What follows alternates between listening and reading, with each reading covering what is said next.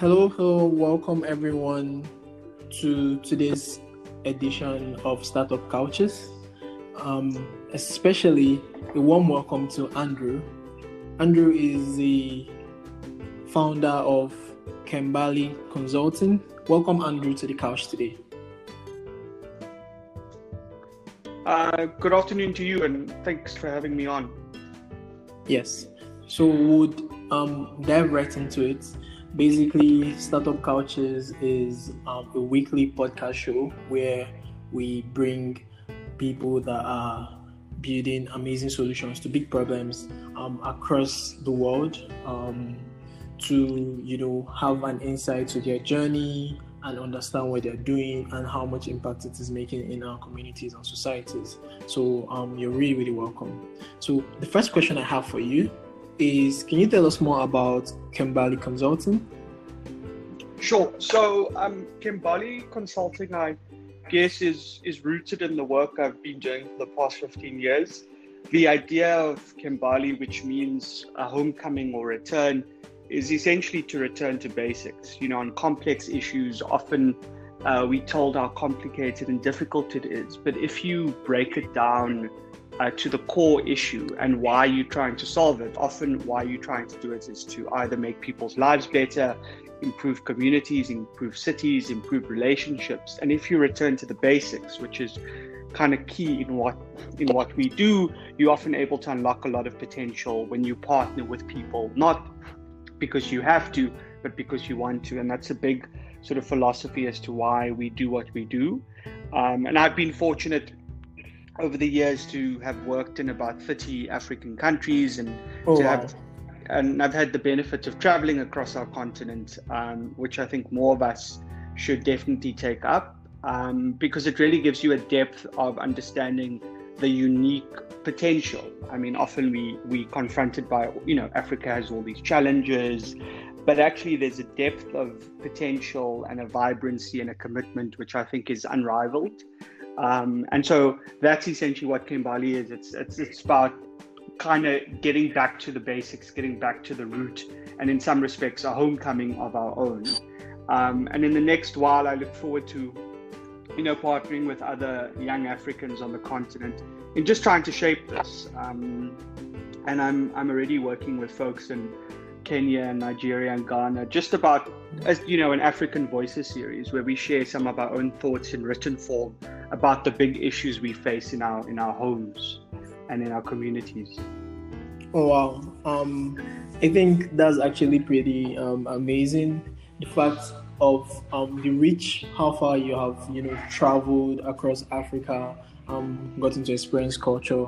You mentioned encouraging people to actually get into things like that.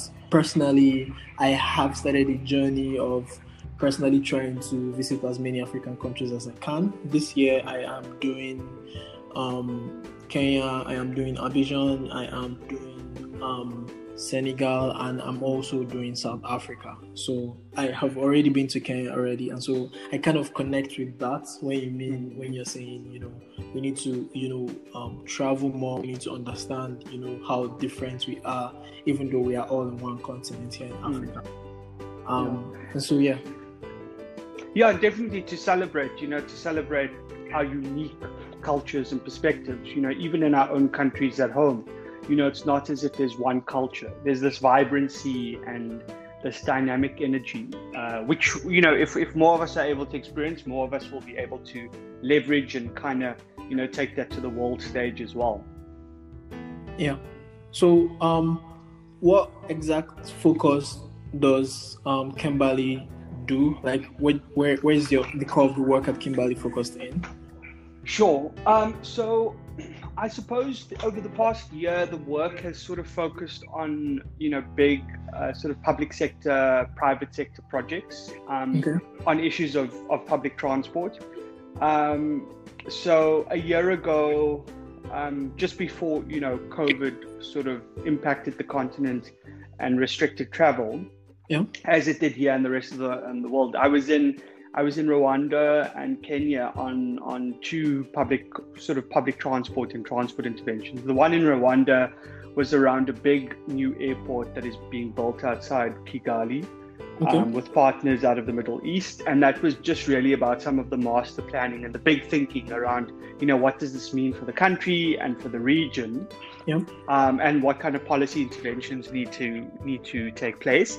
And then in Kenya, it was in Nairobi, so it was around, the informal public transport sector. And what you mean like mechanisms- matatu? Yeah. So exactly matatus, yeah. And exactly how does one manage that kind of demand, but also how do you track it? And not just for purposes of tracking it, but how does that, the scale of those operations, which are quite profound, how does that start fitting into a formal government kind of policy position? And how do you support that industry as opposed to kind of stifling it? Okay. And then since COVID, I've been doing a lot of sort of public policy interventions around things like electric mobility, so electric tuk-tuks or electric buses, electric taxis, those kind of things. Yeah. And that's sort of been the past year. And then of late, issues around renewables have also sort of green energy, whether it's electric or wind, has sort of been the focus of the work. And it does vary, some of it is very strategic and sort of thinking and sort of written pieces. And some take an immediate kind of operational lens to say, look, we've got this challenge in the informal transport sector, and then how do we resolve it? But some really interesting work, and again, it's been really nice to be able to work on these projects where, a lot of the skills, the technical skills, aren't necessarily coming from, your traditional kind of European or American markets, but people more and more are relying on, African knowledge and African technical expertise, which is always acceptable, I think, and that's how we should focus. That this should be the norm. It shouldn't be the abnormal for us to look, within for our skills and expertise. Oh yes, because I believe there's enough talent here. There's enough infrastructure and enough resources here in Africa for us to solve our own problems, right? Exactly. And so I really strongly agree with that. So if I hear you correctly, most of the work that Kimberly does is focused on like clean energy, public engagement, how the government could come into, or how public or private firms could come into how public transport is handled in different cultures in different parts of Africa. And how do we make our cities and communities more accessible and dignified and integrated? How do we break divisions? How do we make sure young people who want to get to a good schooling, or access to sanitation, access to amenities, government services, opportunity, how do we make that possible without the worry of distance, money, safety, reliability, and access? Yeah, totally get that. So I'm really curious. How is the team at Kimberly like? Are you a single founder? How do you run the business? So I am the only founder. So I sort of over the past 15 years I've been doing this work in various forms. So working in a bit sort of big law firm setting, working in government, working in a sort of management consulting space, working for a global engineering company. And so I've always sort of worked in these different sort of sectors, doing this kind of work, managing multidisciplinary teams. But I think COVID, for many of us, kind of pushed us to think really about the kind of work we want to be doing and how we want to be working. And that kind of encouraged me to do this. And so I have founded the company on my own, but I've been very fortunate to have collaborators both in South Africa but also elsewhere in the world who I'm able to bring onto projects with me and kind of work hand in hand with them. And I've been very fortunate to be able to work, with diverse people from various backgrounds, skills, approaches, and philosophies. But I suppose in many respects, the story of Kambali is in my own framing about a homecoming or a return. But it's also about trying to create space for others who, want to do work on their own terms, but they haven't yet made the leap of establishing a business and founding something. And so it's also creating the infrastructure for others to use for projects that they're passionate about and work they're passionate about. And I have been fortunate to work with people like that, who are just really passionate but haven't yet taken that big leap of starting something. And that's sort of the philosophy I want to keep going. If there are others who have uncertainty about doing the big thing of a startup, but they want to kind of play around in doing work on various levels, I'd like to support that and enable that, and obviously give advice around that startup journey, the regulatory stuff and the red tape that one has to get through and all of those good things. Okay. Because those can often be barriers, for someone starting a business or starting an adventure. And once you're through the red tape, then often that's the easy stuff, because then you can get to the work. You can get to the thing you're passionate about. Yes, exactly. So it's interesting that Kembali means homecoming. I know that you must have an idea of the Ghanaian year of return, which was 2019, and how it was and how things went in that aspect, and how the government is trying to, the government tried to brand it, people should come back home, especially people from diaspora. And there was a lot of people coming back. There were a lot of shows, there was a lot of things that just led to that. How do you see, initiatives like that from government, where there is super large government support in actually, doing that kind of return thing? I mean, I think it's I think it was quite a striking sort of moment of remembrance. Sort of the 2019 marked, the 400-year commemoration of sort of the first enslaved Africans being taken to America. So I think, the core of homecoming was multi-layered, right? So yes, it was to commemorate quite a horrific part of our collective history and the African diaspora, but I think at the same time it was to say to people out there, the opportunities of the continent 400 years later are very different.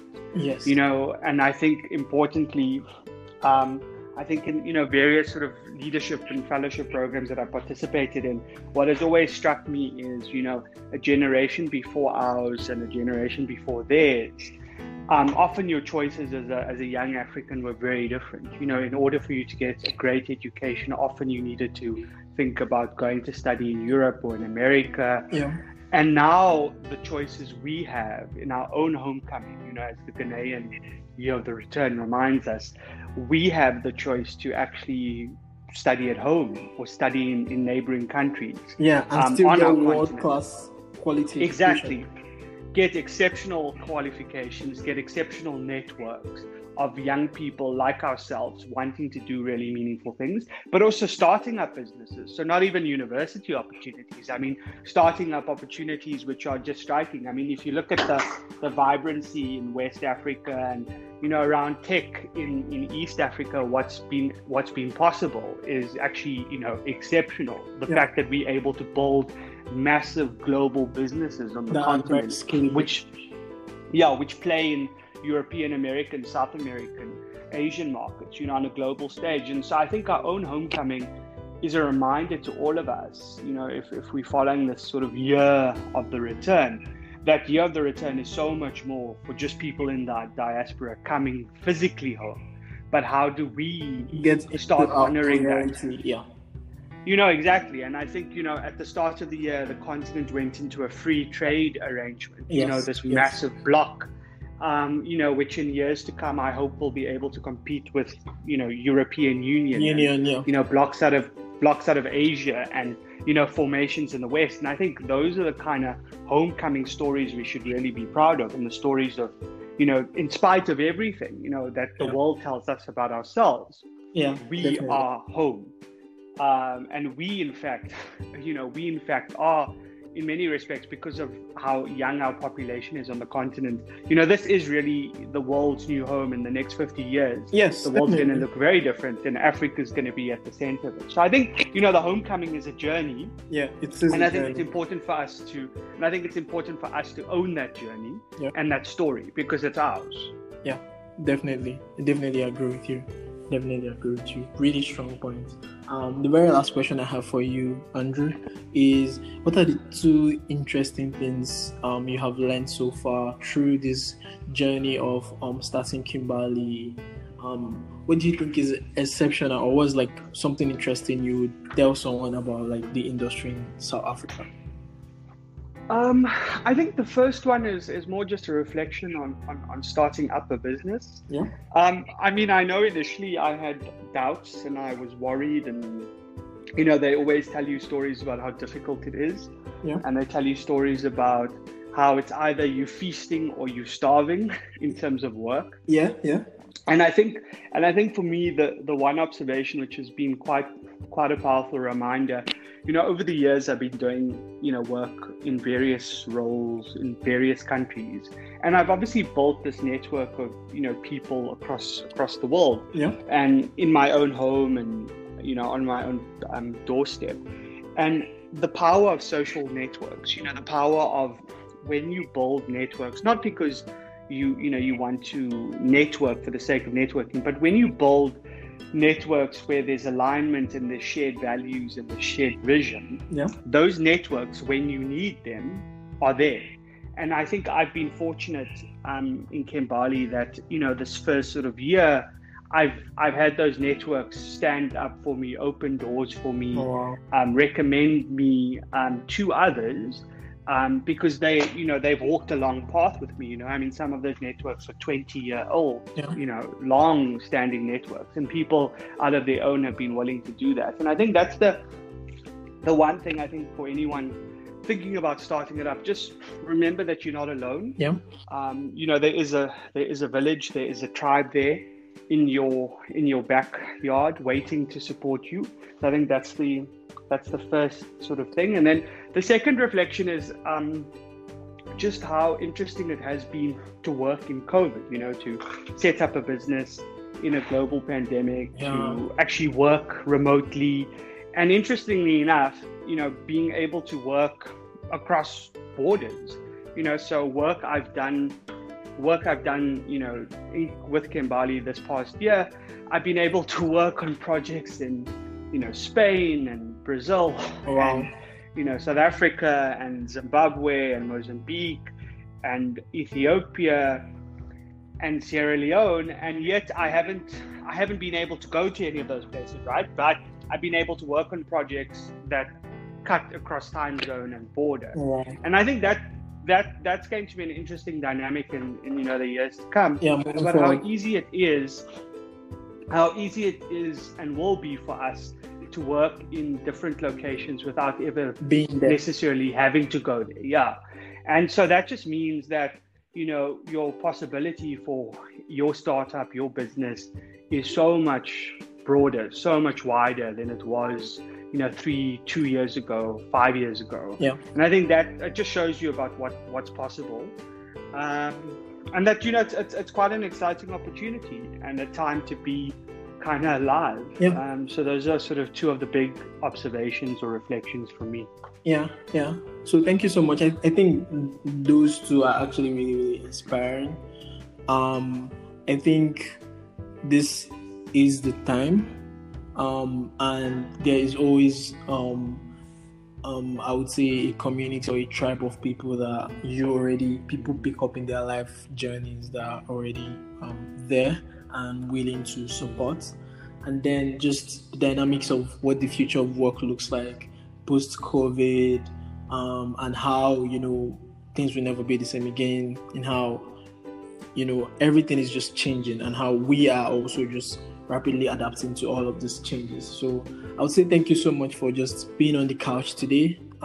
We've had an insightful conversation. I've gotten to understand how much of impact the work at Kimbali is doing, basically around clean energy, around renewable energy, around like making public transportation accessible, making sure that the government aligns and making sure that policies are being made and in place to encourage growth within the transportation space all across Africa. I think that's a huge vision and a huge, I would say, space to be in, and the work you're doing is really, really inspiring. So I want to say thank you, for taking your time to be on the couch today, and and I'm looking forward to more things. I'm looking forward to the future, what the next year would look like for Kimbali. So thank you so much for being here, and to everyone that is at home listening, thank you so much for also tuning in. Make sure you sit back and subscribe, and we have sessions like this every single week where we bring people that are building amazing solutions, solving big problems in Africa.